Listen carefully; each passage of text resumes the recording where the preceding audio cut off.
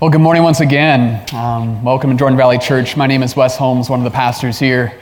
It's a privilege to be worshiping our good God with you this morning.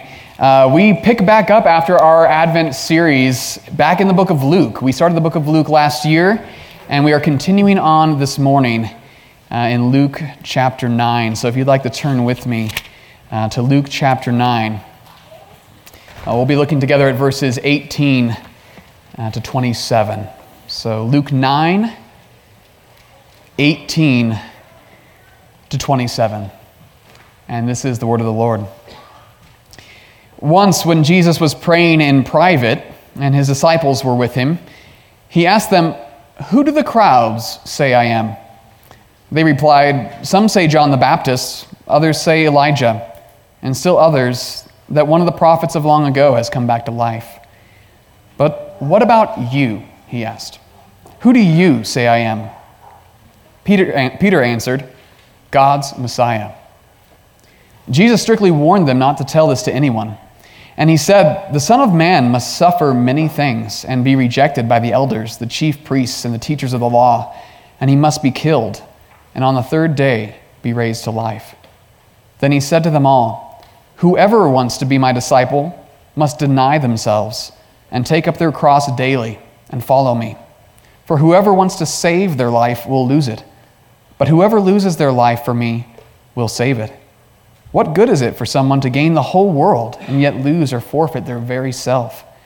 Whoever is ashamed of me and my words, the Son of Man will be ashamed of them when he comes in his glory, in the glory of the Father and of the holy angels. And truly I tell you, some who are standing here will not taste death before they see the kingdom of God." This ends the reading of God's word. Let's pray together. Father in heaven, we do need to hear from you this morning, even the hard words that you have for us. We ask that you would give us ears to hear and hearts to receive all that you want to show us and teach us. And most of all, Lord, we pray you would show us the glory of Jesus, your Son, our Savior, the worthiness of following and knowing and loving him and being loved by him. So speak, O Lord, this morning, we ask in Jesus' name. Amen. There's a theologian named A.W. Tozer who famously said this: "What comes into our minds when we think about God is the most important thing about us." Now, whether you agree with that or not, it certainly does give us something to think about, something to consider. Because in light of our passage this morning, it's clear that Jesus wanted himself to be known, for his disciples to know him.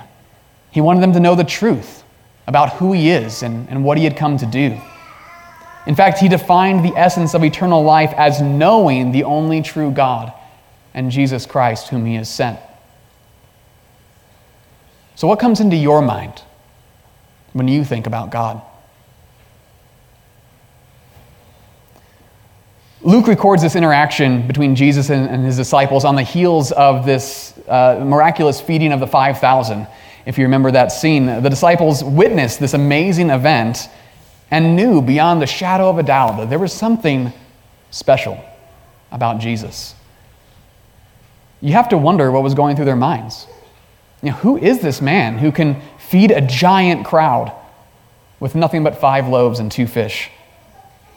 And maybe you're here this morning asking the same question.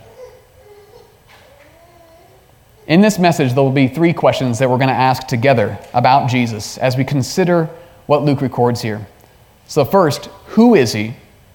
Second, what did he do? And third, will you follow him? And this is what I want you to know as we consider the testimony of Luke together. That Jesus is the Messiah who came to live, to die, and to rise again so that we could follow him into the kingdom of God. Jesus is that Messiah who came to live, die, and rise again so that we could follow him into the kingdom of God. So let's look at the first question. Who is he? It's interesting, isn't it, how Jesus first asked his disciples the question on behalf of the crowds. Verse 18, who do the crowds say I am? Apparently, there was a wide range of opinions on the matter, even among those who were following Jesus.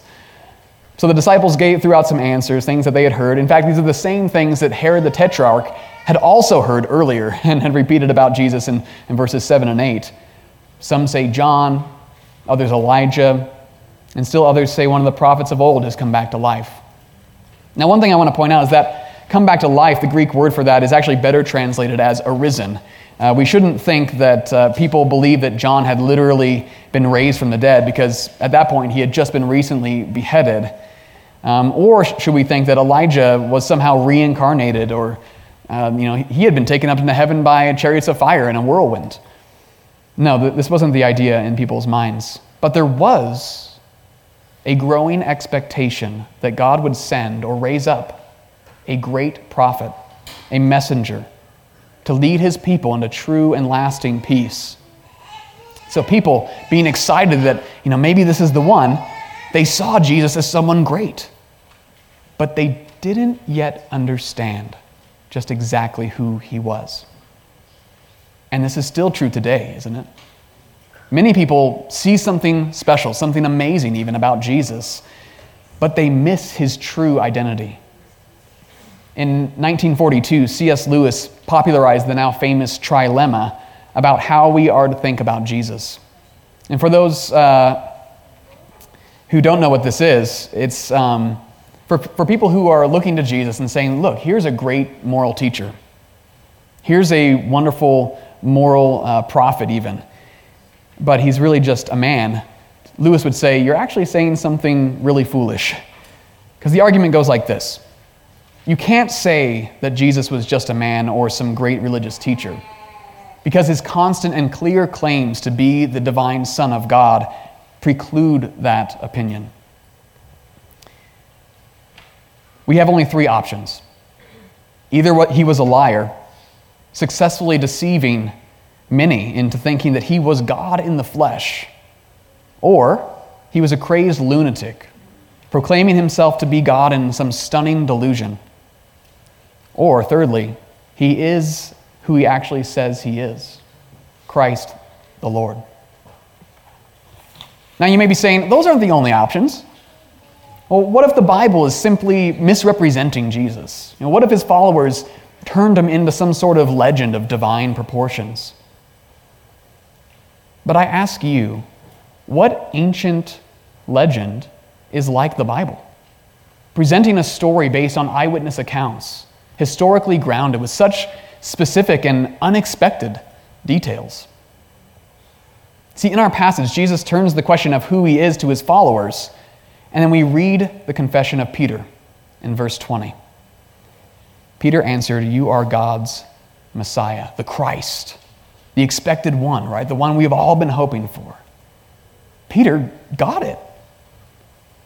But did he? Really? Certainly Peter recognized with the crowds that Jesus was special. He was unique even. Not just one of the prophets, but the Christ. And then, oddly, right after Peter's profound confession of Jesus as the long-awaited Messiah, Jesus strictly warned them to tell this to no one. This is odd. Why? If Jesus really is the Son of God, he's the Messiah that the people of Israel have been waiting for all these long centuries, why not shout it from the rooftops? Well, Jesus doesn't give the reason here, but there's at least a couple possibilities. First, the understanding that his disciples had was less than clear, and they would likely misrepresent who Jesus was and what he came to do to others. And we see this in Matthew's account, where Peter, immediately after this confession, tells Jesus that he must not surely die, and he misses the exact purpose for which Jesus came. And secondly, Jesus was also well aware of the hostility of the Jewish and Roman authorities against him. And he didn't want the disciples stirring the pot too much before it was his time. But it's these kinds of details, right, that tell you, what Jesus said in the Bible is far different than any sort of legendary tale. And so I ask you, Who do you say he is? And that leads us into the second question. What did he do?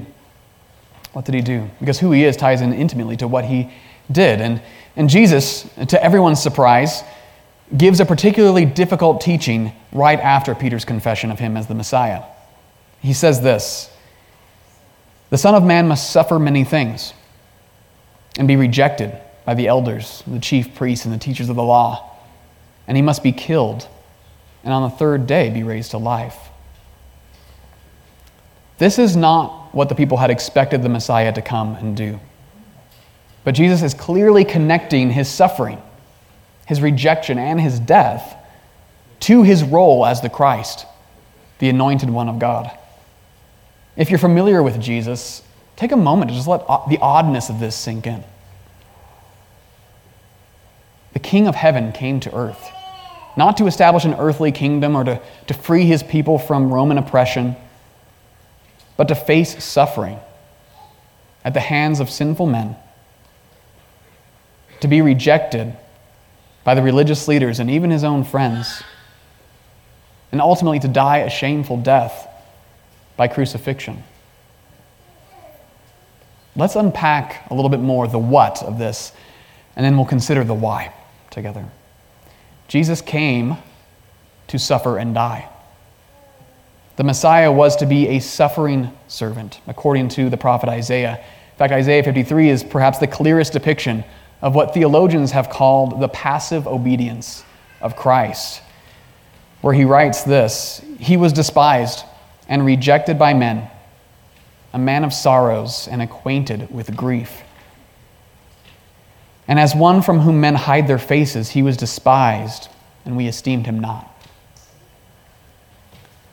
However, it's also frequently missed that though Jesus' sufferings culminated on the cross, his suffering extended beyond his crucifixion, or even his anguish in the Garden of Gethsemane. He suffered his whole life. All the same kinds of suffering that you and I face in this fallen world, Jesus has faced it. He was rejected by men, by many people, even among his own immediate family members. He was mocked throughout his earthly ministry, called a child born of immorality, called a demon-possessed man. Jesus, the Son of God, in his passive obedience to the Father's will, suffered greatly his whole life, but especially in his death. Because the death of Jesus was central to his messianic purpose. He had to die. Jesus said it right here. The Son of Man must be killed. Friends, death is a curse upon mankind. It is not a natural thing in the truest sense of the word. Neither is it a part of the circle of life. Death is a horrible curse from God upon humanity. It brings grief. It brings sorrow. It brings fear. It marks the end of all of our earthly hopes and dreams. People don't like to talk about death, including myself, because it is so uncomfortable. But the reality is that all of us will take our final breath at some point. What do you do with that difficult fact? Maybe try not to think about it, bury it under entertainment and distractions. Just work and strive to live healthy and hope the day never comes. Friends, there's only one lasting hope for us in the face of death. And it is the death and resurrection of Jesus the Messiah for us. Because not only did Jesus face death, but he was physically raised from the grave by the power of God on the third day. Death was not the end of Jesus' story. He lives, friends, today. His disciples literally walked and talked and ate with him after he died and was raised. Jesus conquered the grave, and today he lives and reigns in heaven until that day that he comes again to judge the world and make all things new. Because of his life of perfect obedience to the law, which is also called his active obedience, Jesus was the acceptable and spotless sacrifice that God required. And so he was raised to everlasting life, overcoming the horrible curse upon humanity as the God-man Messiah. But what does all this have to do with you and me? Here we are on the eve of 2024. Well, first, we have to recognize that Jesus didn't come merely to be an example of good morals. He didn't come just to show us the way to eternal life. He didn't even come to be a martyr for his cause. Jesus came to save our lives.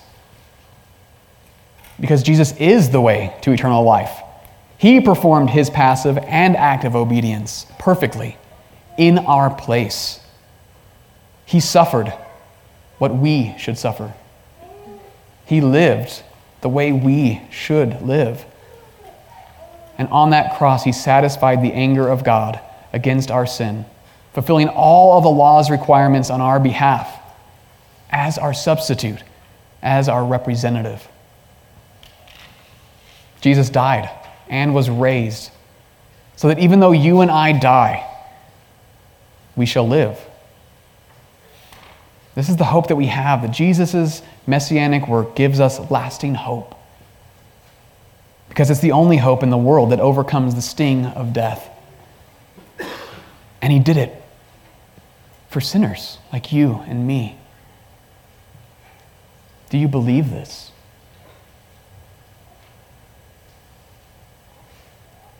If you do, there's a natural so what that comes as a result. Now what? And that brings us to our final question. Will you follow him? See, the good news of the gospel calls for a response. And Jesus gives us that call in verses 23 to 25. He said to them all, "Whoever wants to be my disciple must deny themselves and take up their cross daily and follow me. For whoever wants to save their life will lose it, but whoever loses their life for me will save it. What good is it for someone to gain the whole world and yet lose or forfeit their very self?" Friends, you and I are called to follow Jesus by faith. But most of us don't like the idea of being a follower. We want to be leaders. But here Jesus stands and calls you to follow him. And it isn't an easy call. It's actually a call to come and die. To deny yourself, to take up your cross daily. And what is Jesus getting at here? I mean, he's speaking as one who was about to literally take up his cross and die upon it. But for us, this is a metaphor pointing to Jesus' love, his humility, his willingness to give up his life for the good of others and for the honor of God. You know, why did he do this? He did this to love us, to serve us, and because his Father told him to. And perhaps the most clear application of his call to follow him is the call to deny our all too natural selfishness.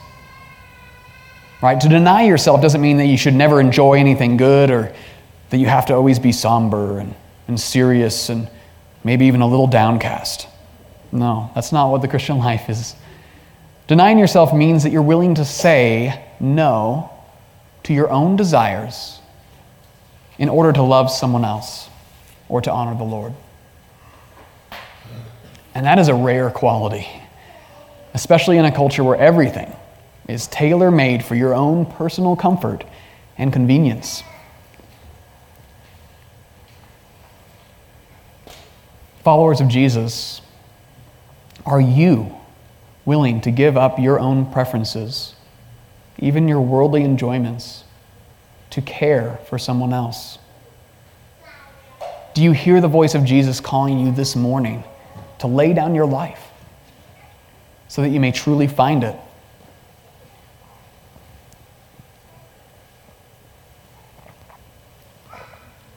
This is another odd concept, right? You save your life, you lose it. You lose your life for Jesus, and you save it.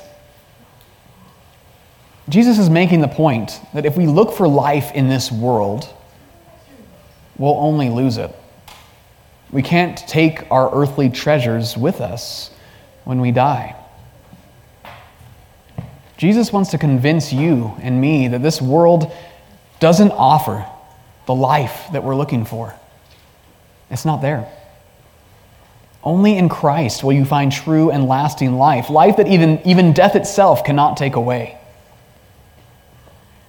Yet this is also where the genuineness of our faith is tested. It's easy for us to say, oh, sure, yeah, I believe in Jesus. I want to follow him. But our faith is shown in how we live. Do you say that you believe in Jesus, but you're actually loving your life in the world more than God?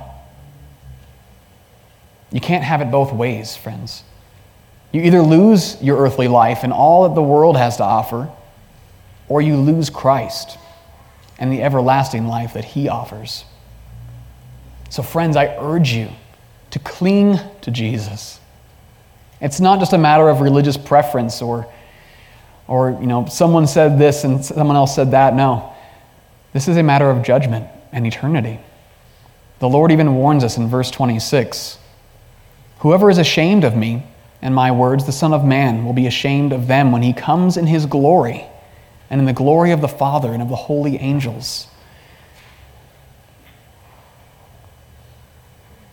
If you reject the call of Jesus now, if you don't trust in the one who alone has the power to save you from your sin, then you will face the justice that your sins deserve, and your life will be lost, not only in this world, but forever.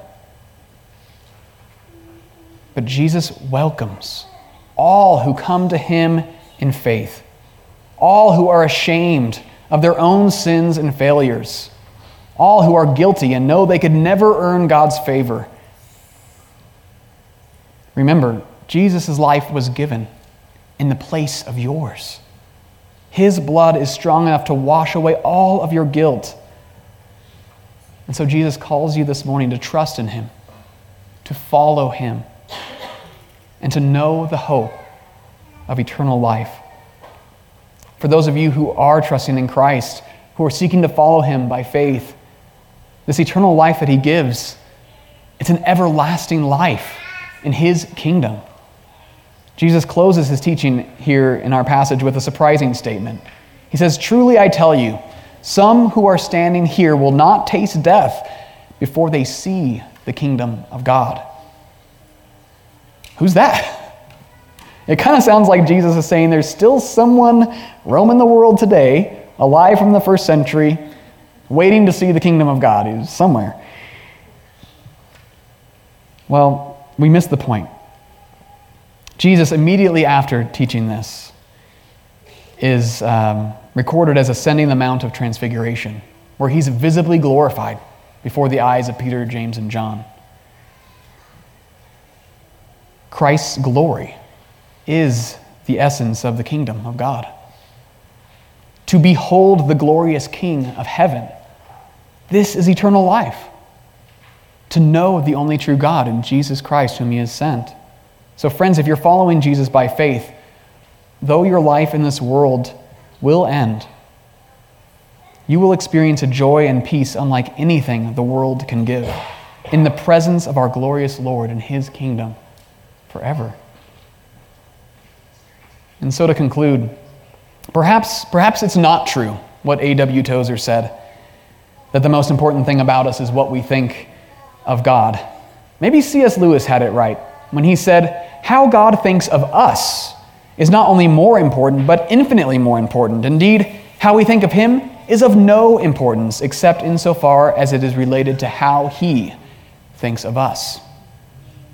And the amazing reality, friends, is that God loves us. He loves us, even to the point that he would die. That Jesus, the Son of God, would come to be our Messiah, who came to live, to die, and to rise again, so that we could follow him into the kingdom of God. So brothers and sisters, let's follow him into the new year with this gospel hope. Let's pray together. Father, our lives are hard. They are full of suffering.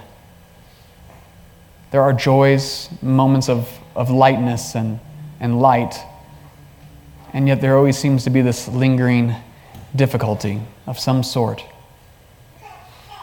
And Lord Jesus, thank you that you know exactly what that's like. And that our lives here, in the view of eternity, are but a breath. So Lord, we pray that you would help us to lift our eyes to heaven, to remember the hope that we have, that though this life will end, Lord Jesus, you will bring us home to a kingdom where we will live in perfect peace and joy and fullness forever. And we pray it in Christ's name. Amen.